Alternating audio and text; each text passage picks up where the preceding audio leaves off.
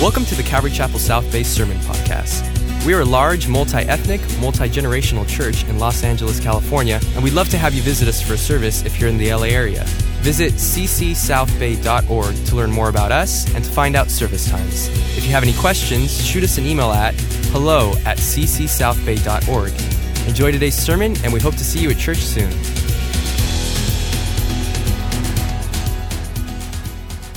If you turn in your Bibles to Luke's Gospel, we're in the final chapter. We've made it, a year-and-a-half journey through Luke's Gospel. We come to probably the key passage in all of the Gospels as we find the reality of the resurrection. This would normally be an Easter message, but as I've shared with you over the last several weeks, this Passion Week series that we're doing, we could never do in a single week on Easter. And so it's actually been a blessing for me as your pastor to be able to share things that I probably wouldn't be able to share on any given Easter. So we've taken time to highlight this reality.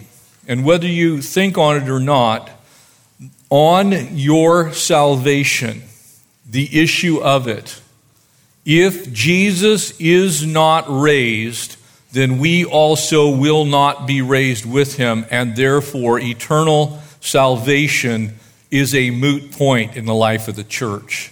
The reality of the resurrection is the proof that one day you also will be raised. Without it, there is no eternal kingdom.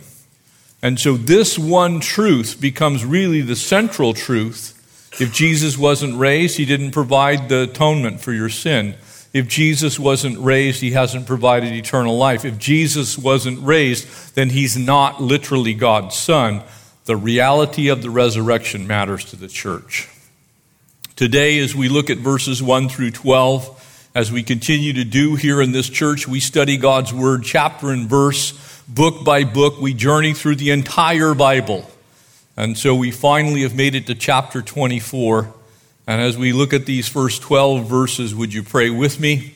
And we'll tackle the reality of the resurrection. Father, we thank you. Lord, I thank you that truth, that you are the resurrection and the life, and he who lives and breathes in you, though he or she shall die, yet he or she shall live. That truth is based on you, Jesus, being risen from the dead. And so, Lord, we give you our time, and we pray that our ears would be attentive unto your word, that your spirit would add life to the things that are spoken, and God, that you would use this time for your kingdom purposes in our lives. In Jesus' name, amen. Verse 1, Luke 24, and now on the first day of the week, that would be Sunday, very early in the morning, they and certain other women with them came to the tomb bringing spices which they had prepared. And so as we covered this last time, the final burial, the second one, the actual burial of Jesus is now going to take place. He's buried first by Joseph of Arimathea, second by Nicodemus, and now Jesus is going to be wrapped.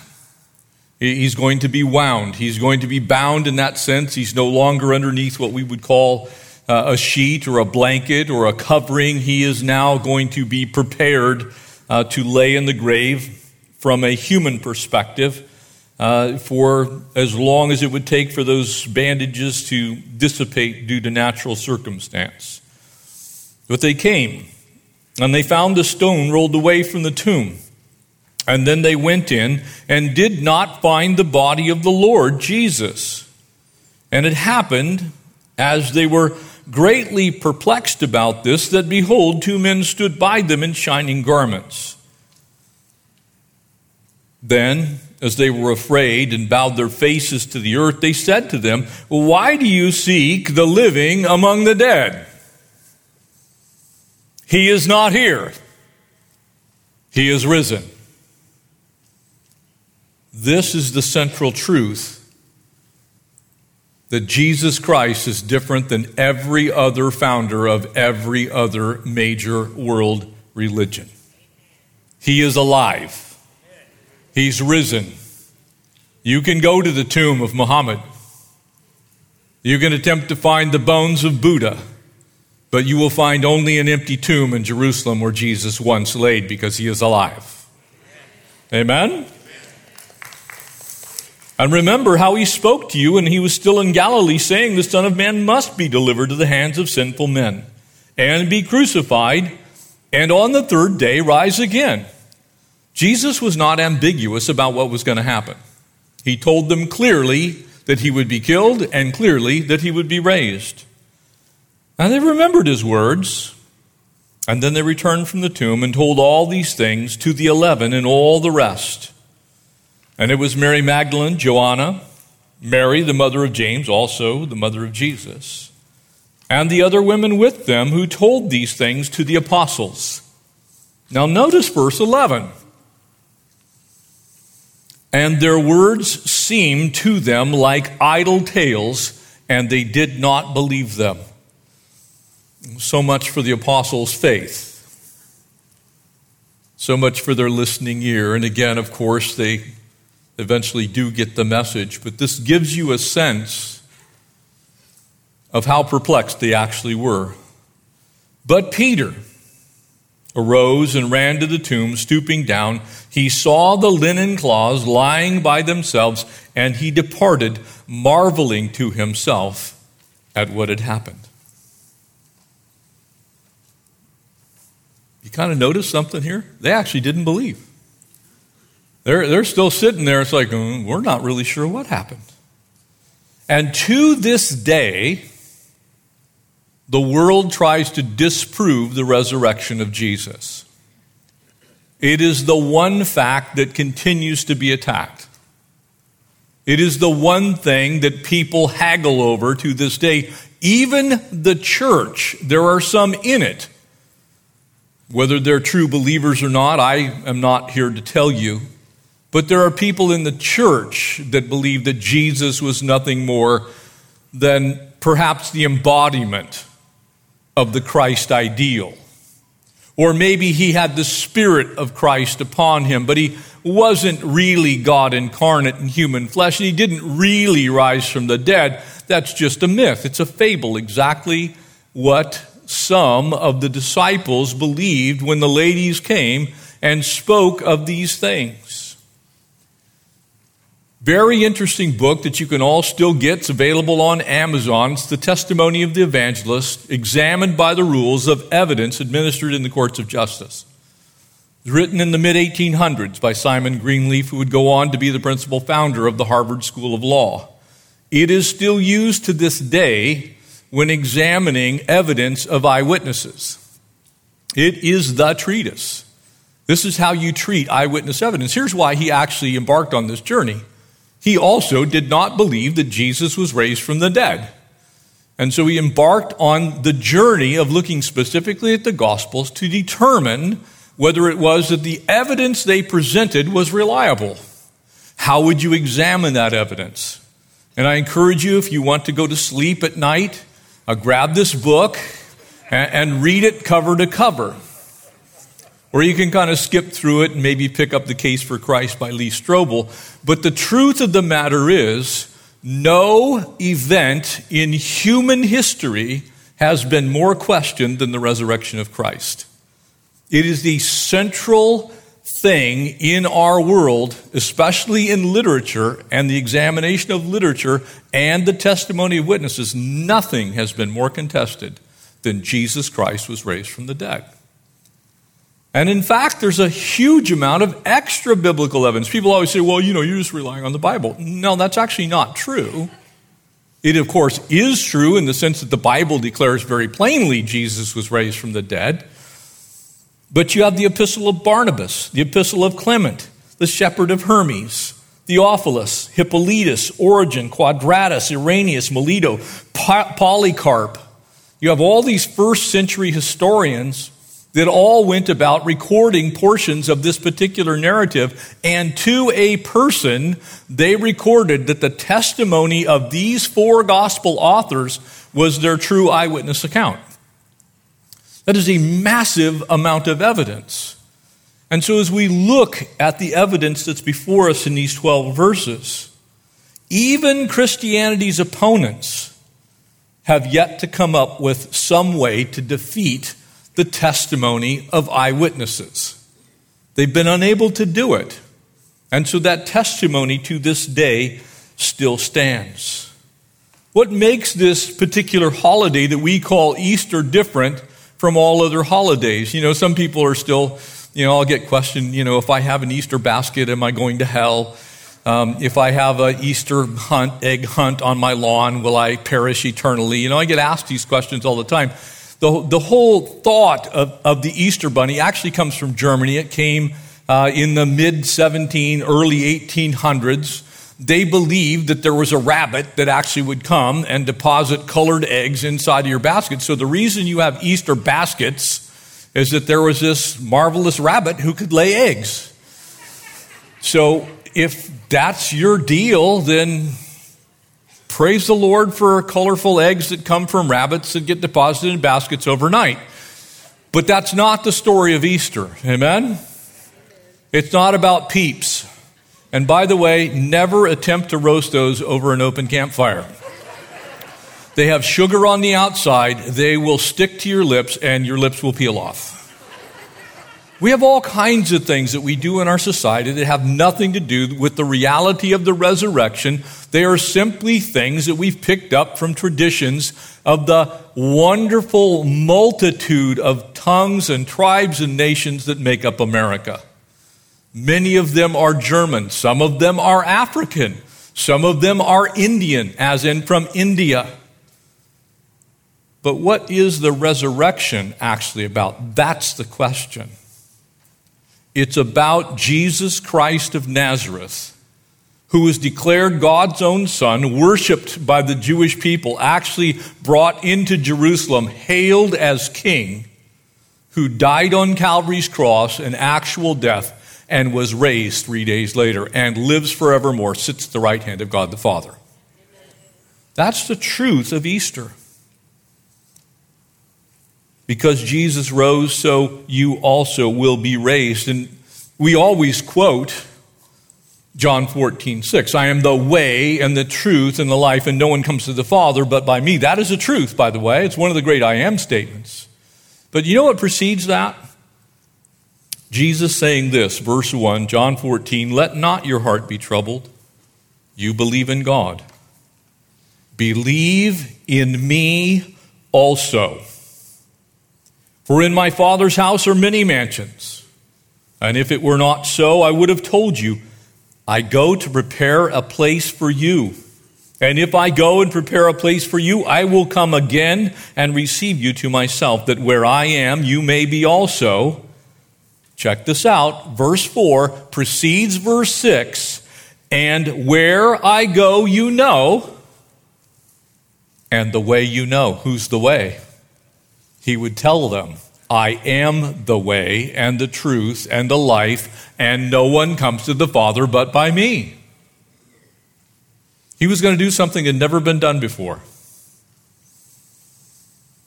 Matthew 28, and after the Sabbath on the first day of the week, this is the end of the journey.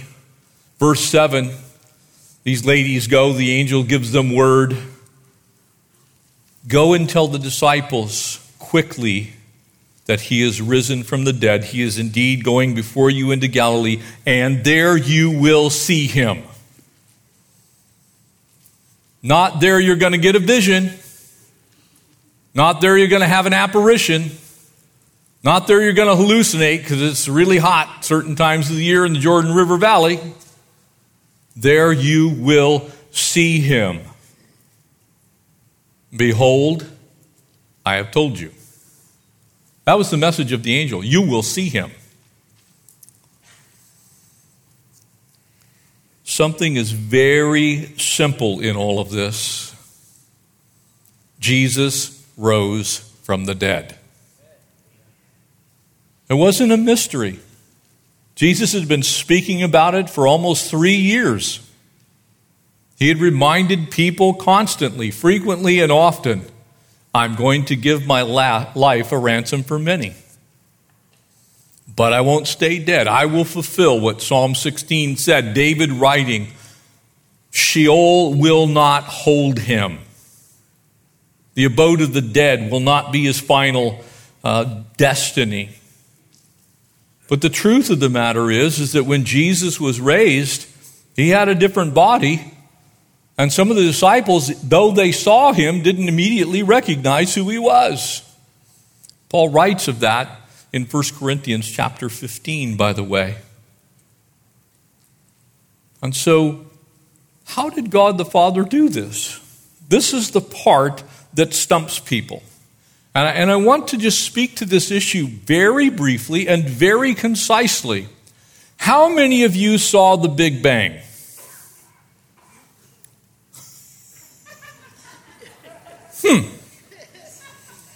How many of you saw any of the creation narrative happen? You see, the fact of the matter is, none of us have seen a lot of things that we absolutely believe are truth. If you look at the world, people without Christ generally believe that the universe started with a ball of matter, the entire universe contained in what's called the singularity, this basketball-sized hunk of matter that no one explains how it actually came to pass, existed in millennia past, actually some 13.7 billion years ago, and something happened, and that thing exploded, and the explosion created all of the order that you see in the universe. Any of you been following what's going on in Israel? Have you seen an explosion create order? It creates disorder. It takes people's lives. And yet, the theory that people choose to believe is that a basketball-sized hunk of matter, so dense that it would have sucked in the rest of the universe had there been anything next to it, exploded and created all of the order that we see, the galaxies, star systems, nebula, our own solar system, and our planet was created out of chaos. We believe that without even batting an eye. You see, actually, you don't have proof for a massive number of things that you believe. Most of you believe you're not going to die if you open a can of beans that you got from the store, right? How many of you, are there any virologists here in the, no, I didn't think so. So when you open that can of beans, you take for granted that a bunch of scientists actually did their job. The FDA does its job. Our government does its job. We believe all kinds of things without proof. So why do people disbelieve this? Because it makes you come to a conclusion that Jesus is very different than the founder of any other religion. Amen? That's why.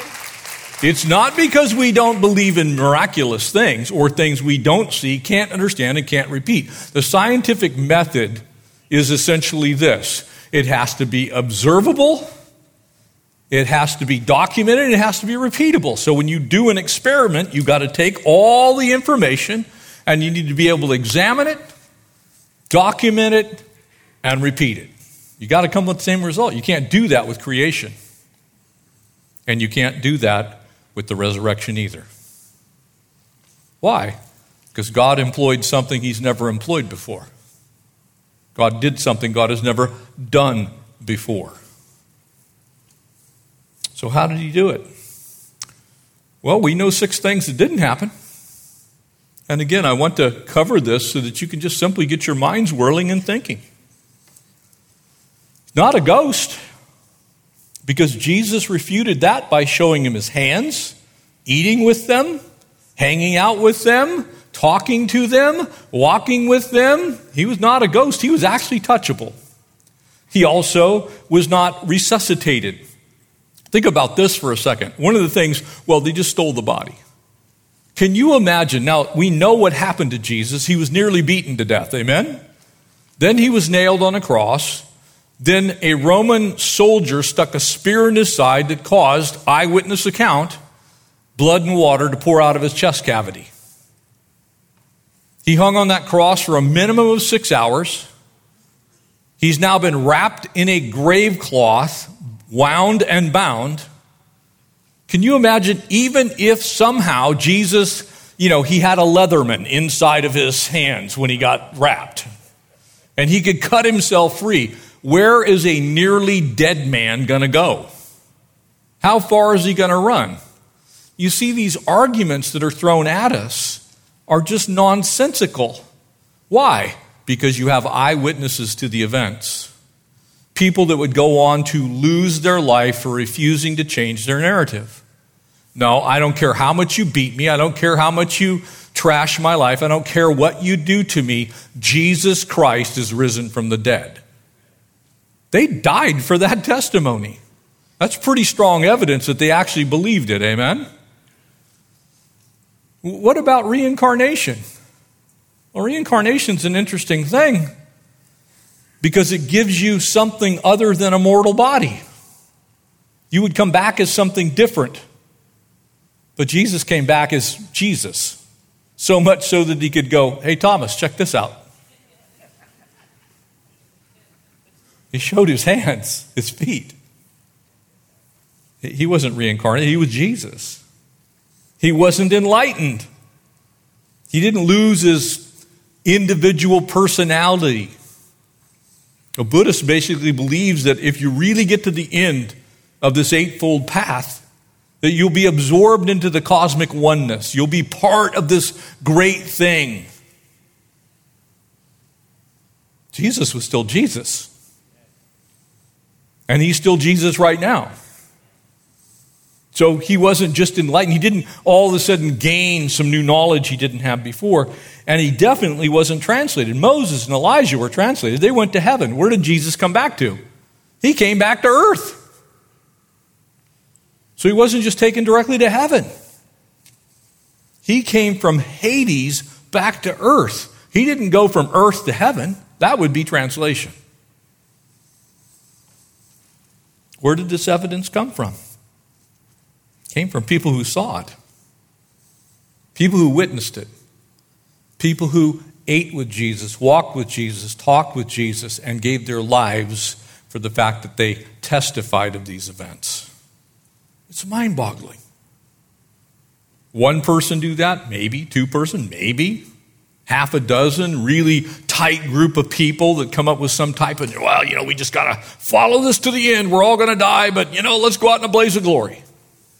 That's nuts.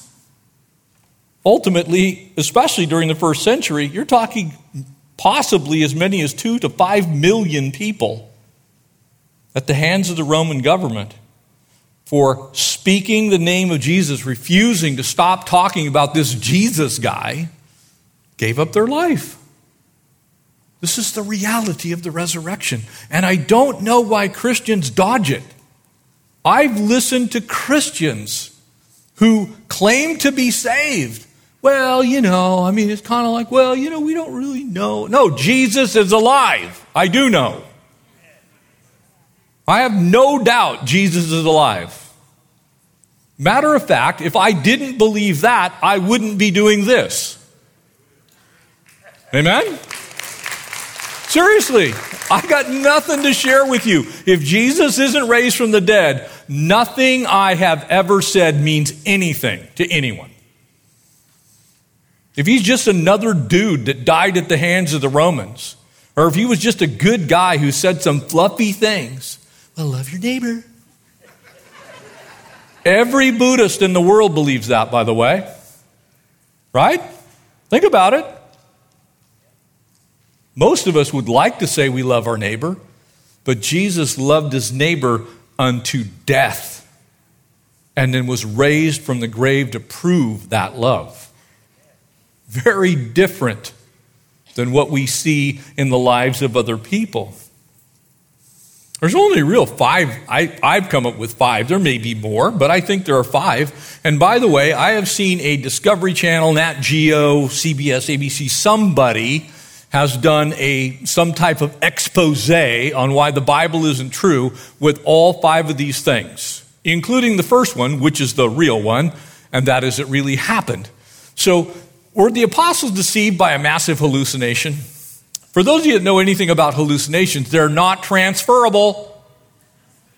It's like, hey, I'm having a hallucination. Want to come over and have it with me? Did you see the hallucination too? Oh, yeah, I got the hallucination as well. There's no such thing in that sense. as people all having the same mass hallucination when the mass hallucination is going to get you killed. Couldn't happen. How about the apostles creating a myth? Here's the problem with a myth. Myths take time to develop. They do not happen overnight. In fact, the length of time from the actual events of the life of the person who is being made into a myth, so if it's like Hercules, someone like that, you can't make up a myth about somebody who died last week. These myths all appeared within a year of Jesus dying and being raised from the dead. That's not a myth. How about the apostles were deceivers? To what end? I'm going to tell a lie that I'm going to keep the rest of my days so that someone will brutally murder me. Now, I know we've studied this a lot, and we know that some of the disciples were not the sharpest tools in the shed, but I don't think they were that dull either. Well, let's just try and deceive everyone. You see, deception requires that you tell the same story over and over again, and no one ever rat you out. This is why being a junior high camp counselor is so much fun. Because one kid, I didn't light it on fire. The next kid will come along, I didn't light it on fire. The third kid, I saw him light it on fire. That's how long deception lasts when someone is going home. Now imagine that you're going to die. That deception is going to end like right now. It's over. Or how about Jesus wasn't quite dead? This is actually my favorite. Jesus wasn't quite dead. He swooned, he fainted, he had some issues, he went into a catatonic state of some kind. Now, why is that so much of a problem for us? Because number one, he was put to death by actual executioners whose job it was to kill people. And in fact, their own lives hinged on the fact that their subjects were dead. You didn't fail as a Roman executioner. It wasn't a possibility. Furthermore, so you have the fact that the Romans definitely wanted to make sure that's why Jesus got a spear in the side. But if you remember, the Gospels all record they didn't break his legs. You know why that is? He was already dead. The only reason that they would go on to finish this process by breaking the victim's legs is so they could no longer gain enough lift to have respiration. And so here you have this whole scene that just plays out in front of all these witnesses, and you're seeing people who knew Jesus personally watch a Roman guard stick a spear in the side of Jesus. And they record it. You have Roman executioners who absolutely want to finish the job, or they themselves' lives may be forfeit. These are important pieces of information from eyewitnesses to the events. How about the Jewish people? Do you think if Jesus had been running around kind of maimed and mangled somewhere, that Caiaphas, Annas, and the Sanhedrin wouldn't have come after him and finished the job? They would have finished the job.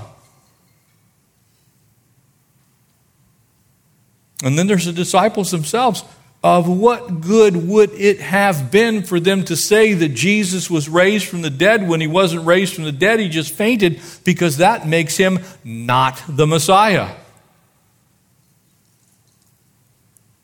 He didn't give his life a ransom for many if he didn't die.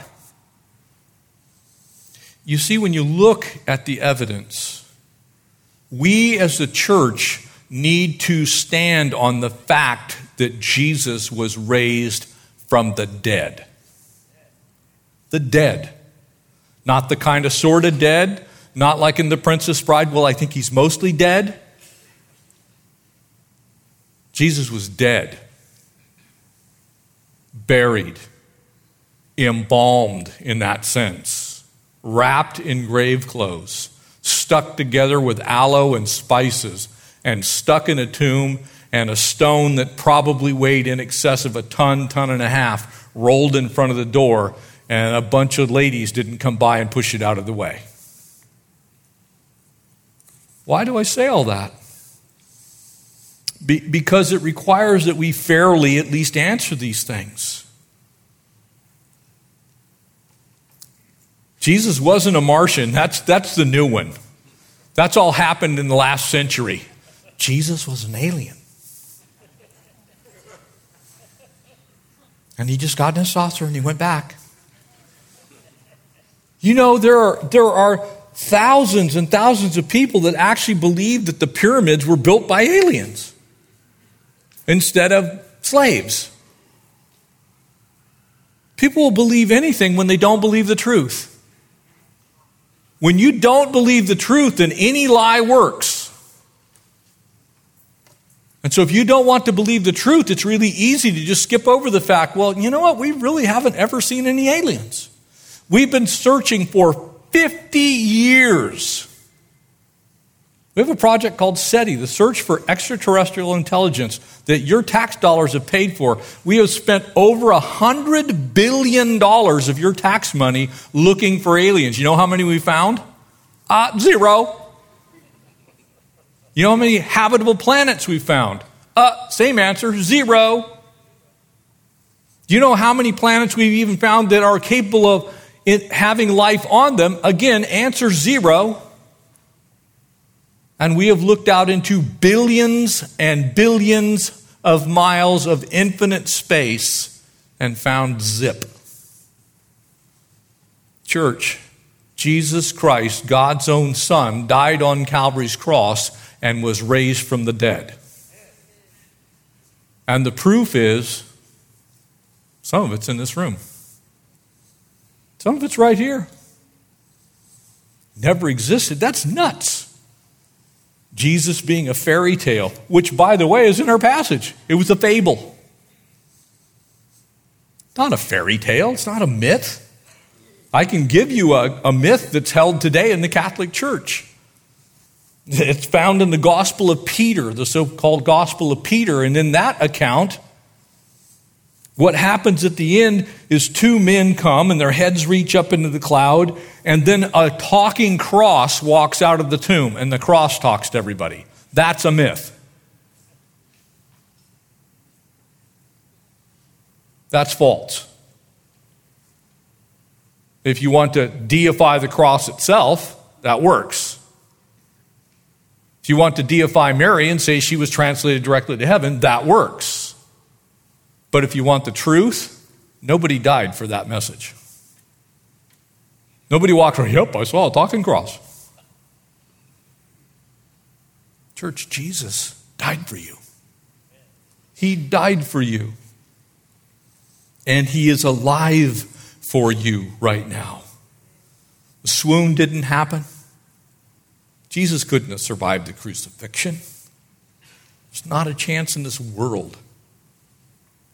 And if you look at all the things that happened to him when he died, there's so much evidence there. We would look at it today and go, there's not a chance Jesus survived that. And yet people persist in saying, well, maybe he survived. Or someone stole his body. To what end? What's the motivation? You think the disciples would have gotten away with it? They couldn't tie their shoes at this time. They couldn't wrap their own sandals on their feet. Read the Gospels. We've been studying that, right? What happens every time the disciples get involved in something? Doesn't exactly go well, does it? God's gracious to show us the faults of the apostles and disciples so we don't worship the apostles and the disciples. We don't venerate them. Why? Because they were men of like passions as we are. Their whole story is fraught with failure. That is a sign this is eyewitness testimony. You think John would have declared about himself, well, you know, I was a failure? What person writes their own autobiography and includes all the faults that you find for the apostles? Now, you might have one bad chapter in there or something, but it's simply not going to happen. And so this story that we have contained in our Bibles is what it says it is. It's not a mass hallucination, and it is absolutely someone who believes the story that they have written. These witnesses were totally qualified. Hate to tell you this, hallucinations last minutes at most, usually, and they're not transferable. I can't go, hey, join me in my hallucination. Why is that important? Because you start narrowing down what exactly happened. Amen? What exactly happened? Exactly what the Bible says happened. Exactly what the Bible said happened. It wasn't some kind of myth. The myth theory always has two layers. There's always a real part of it. Someone who is a figure who is then made into a myth. Doesn't happen with Jesus. Everything about Jesus, start to finish, shows the miraculous. Can you imagine all the people who were at that Mount of Beatitudes when Jesus speaks a Sermon on the Mount, who sat there when the little servant boy brought out his lunch, the loaves and the fish, and they fed 10,000 people plus children and women, probably 20 to 25,000, a whole stadium full of people. Can you imagine trying to tell those people, it wasn't real? Didn't happen. Or the widow at Nain's son. Well, he's actually a zombie. You see, none of it would make any sense because the people who experienced it were still alive when these words were written. You can't tell somebody they didn't see what they saw when they're still there and they saw it. It isn't a myth to them. It's a reality to them. So what happened? What actually happened? Well, history isn't exact science, but it's exact enough. Amen? How many of you were around when the founders were here in our country? Nobody. Do you know how you know their stories? Written evidence of eyewitnesses. We have almost no evidence. There's very little literary evidence of the life of George Washington. But you all have no problem believing he crossed the Delaware. Amen?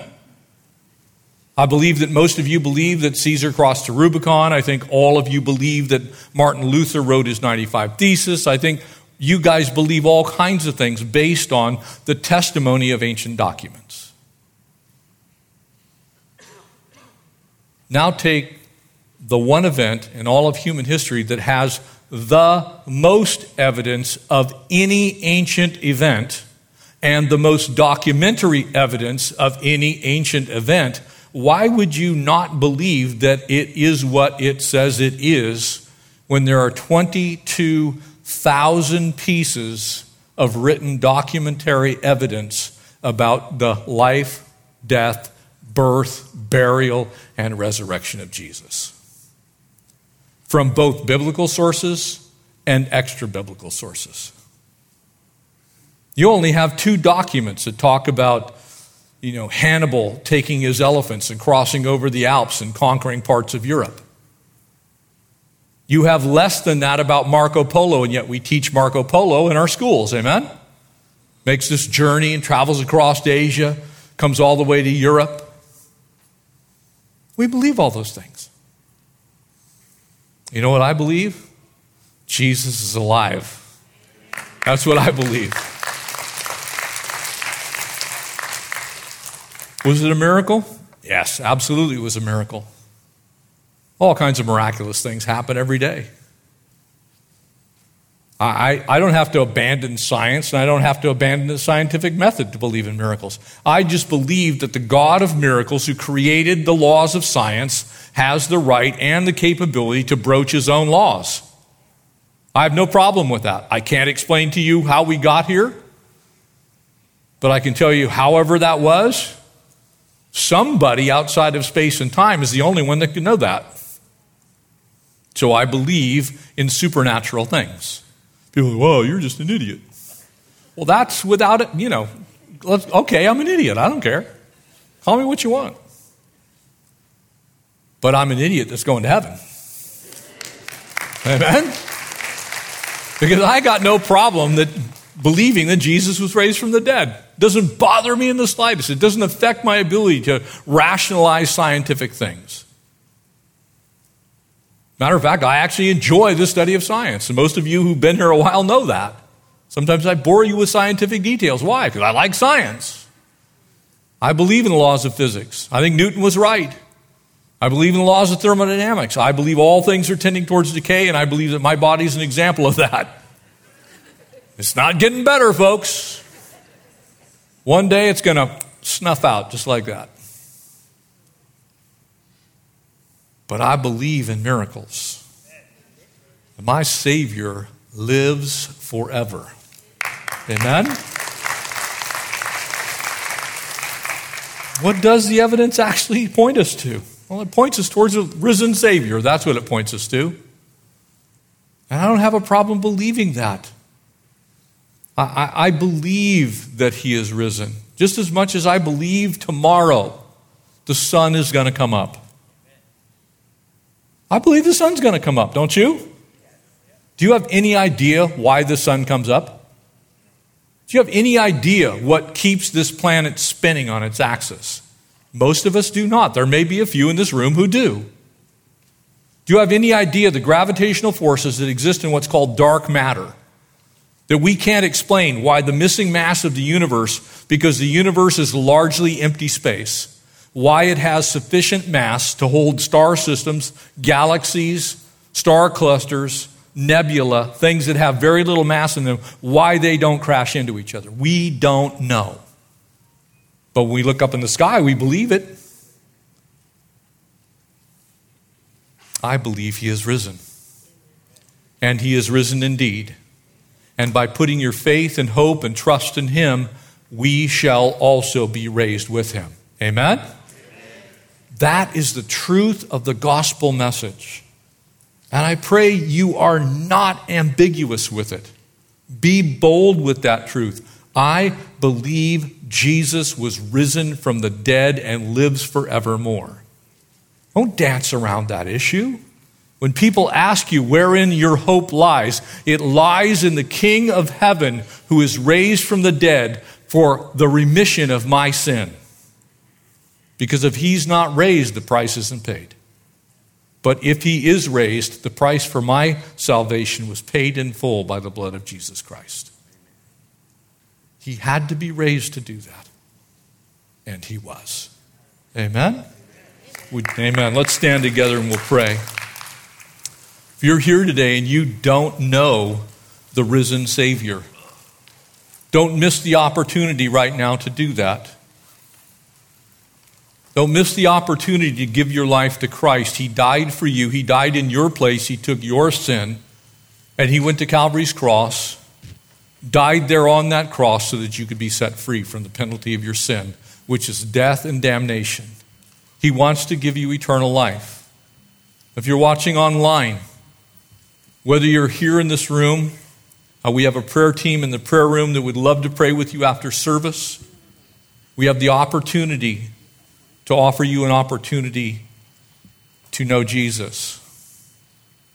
For the rest of us, this is the central truth of our Christian experience. Without it, there's no such thing as a Christian. Without it, we're not going to heaven. Without it, our sins remain. But because it's true, my sins are forgiven.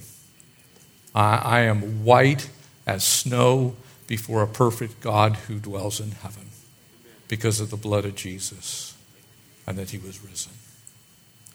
Let's pray together. Father, we pray.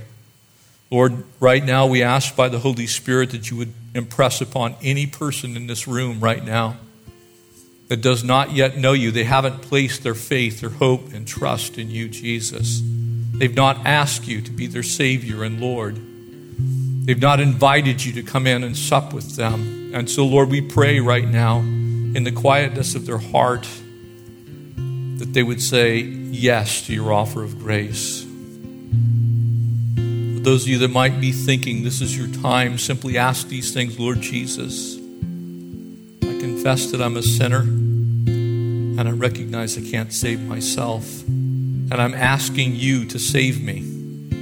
I'm placing my trust, my faith, my hope, my eternity in your hands, and I believe that you were raised from the dead, and because I believe that you're God's own Son, only Son, that I will be saved. And for those of us who know you, Lord, we again reaffirm that truth.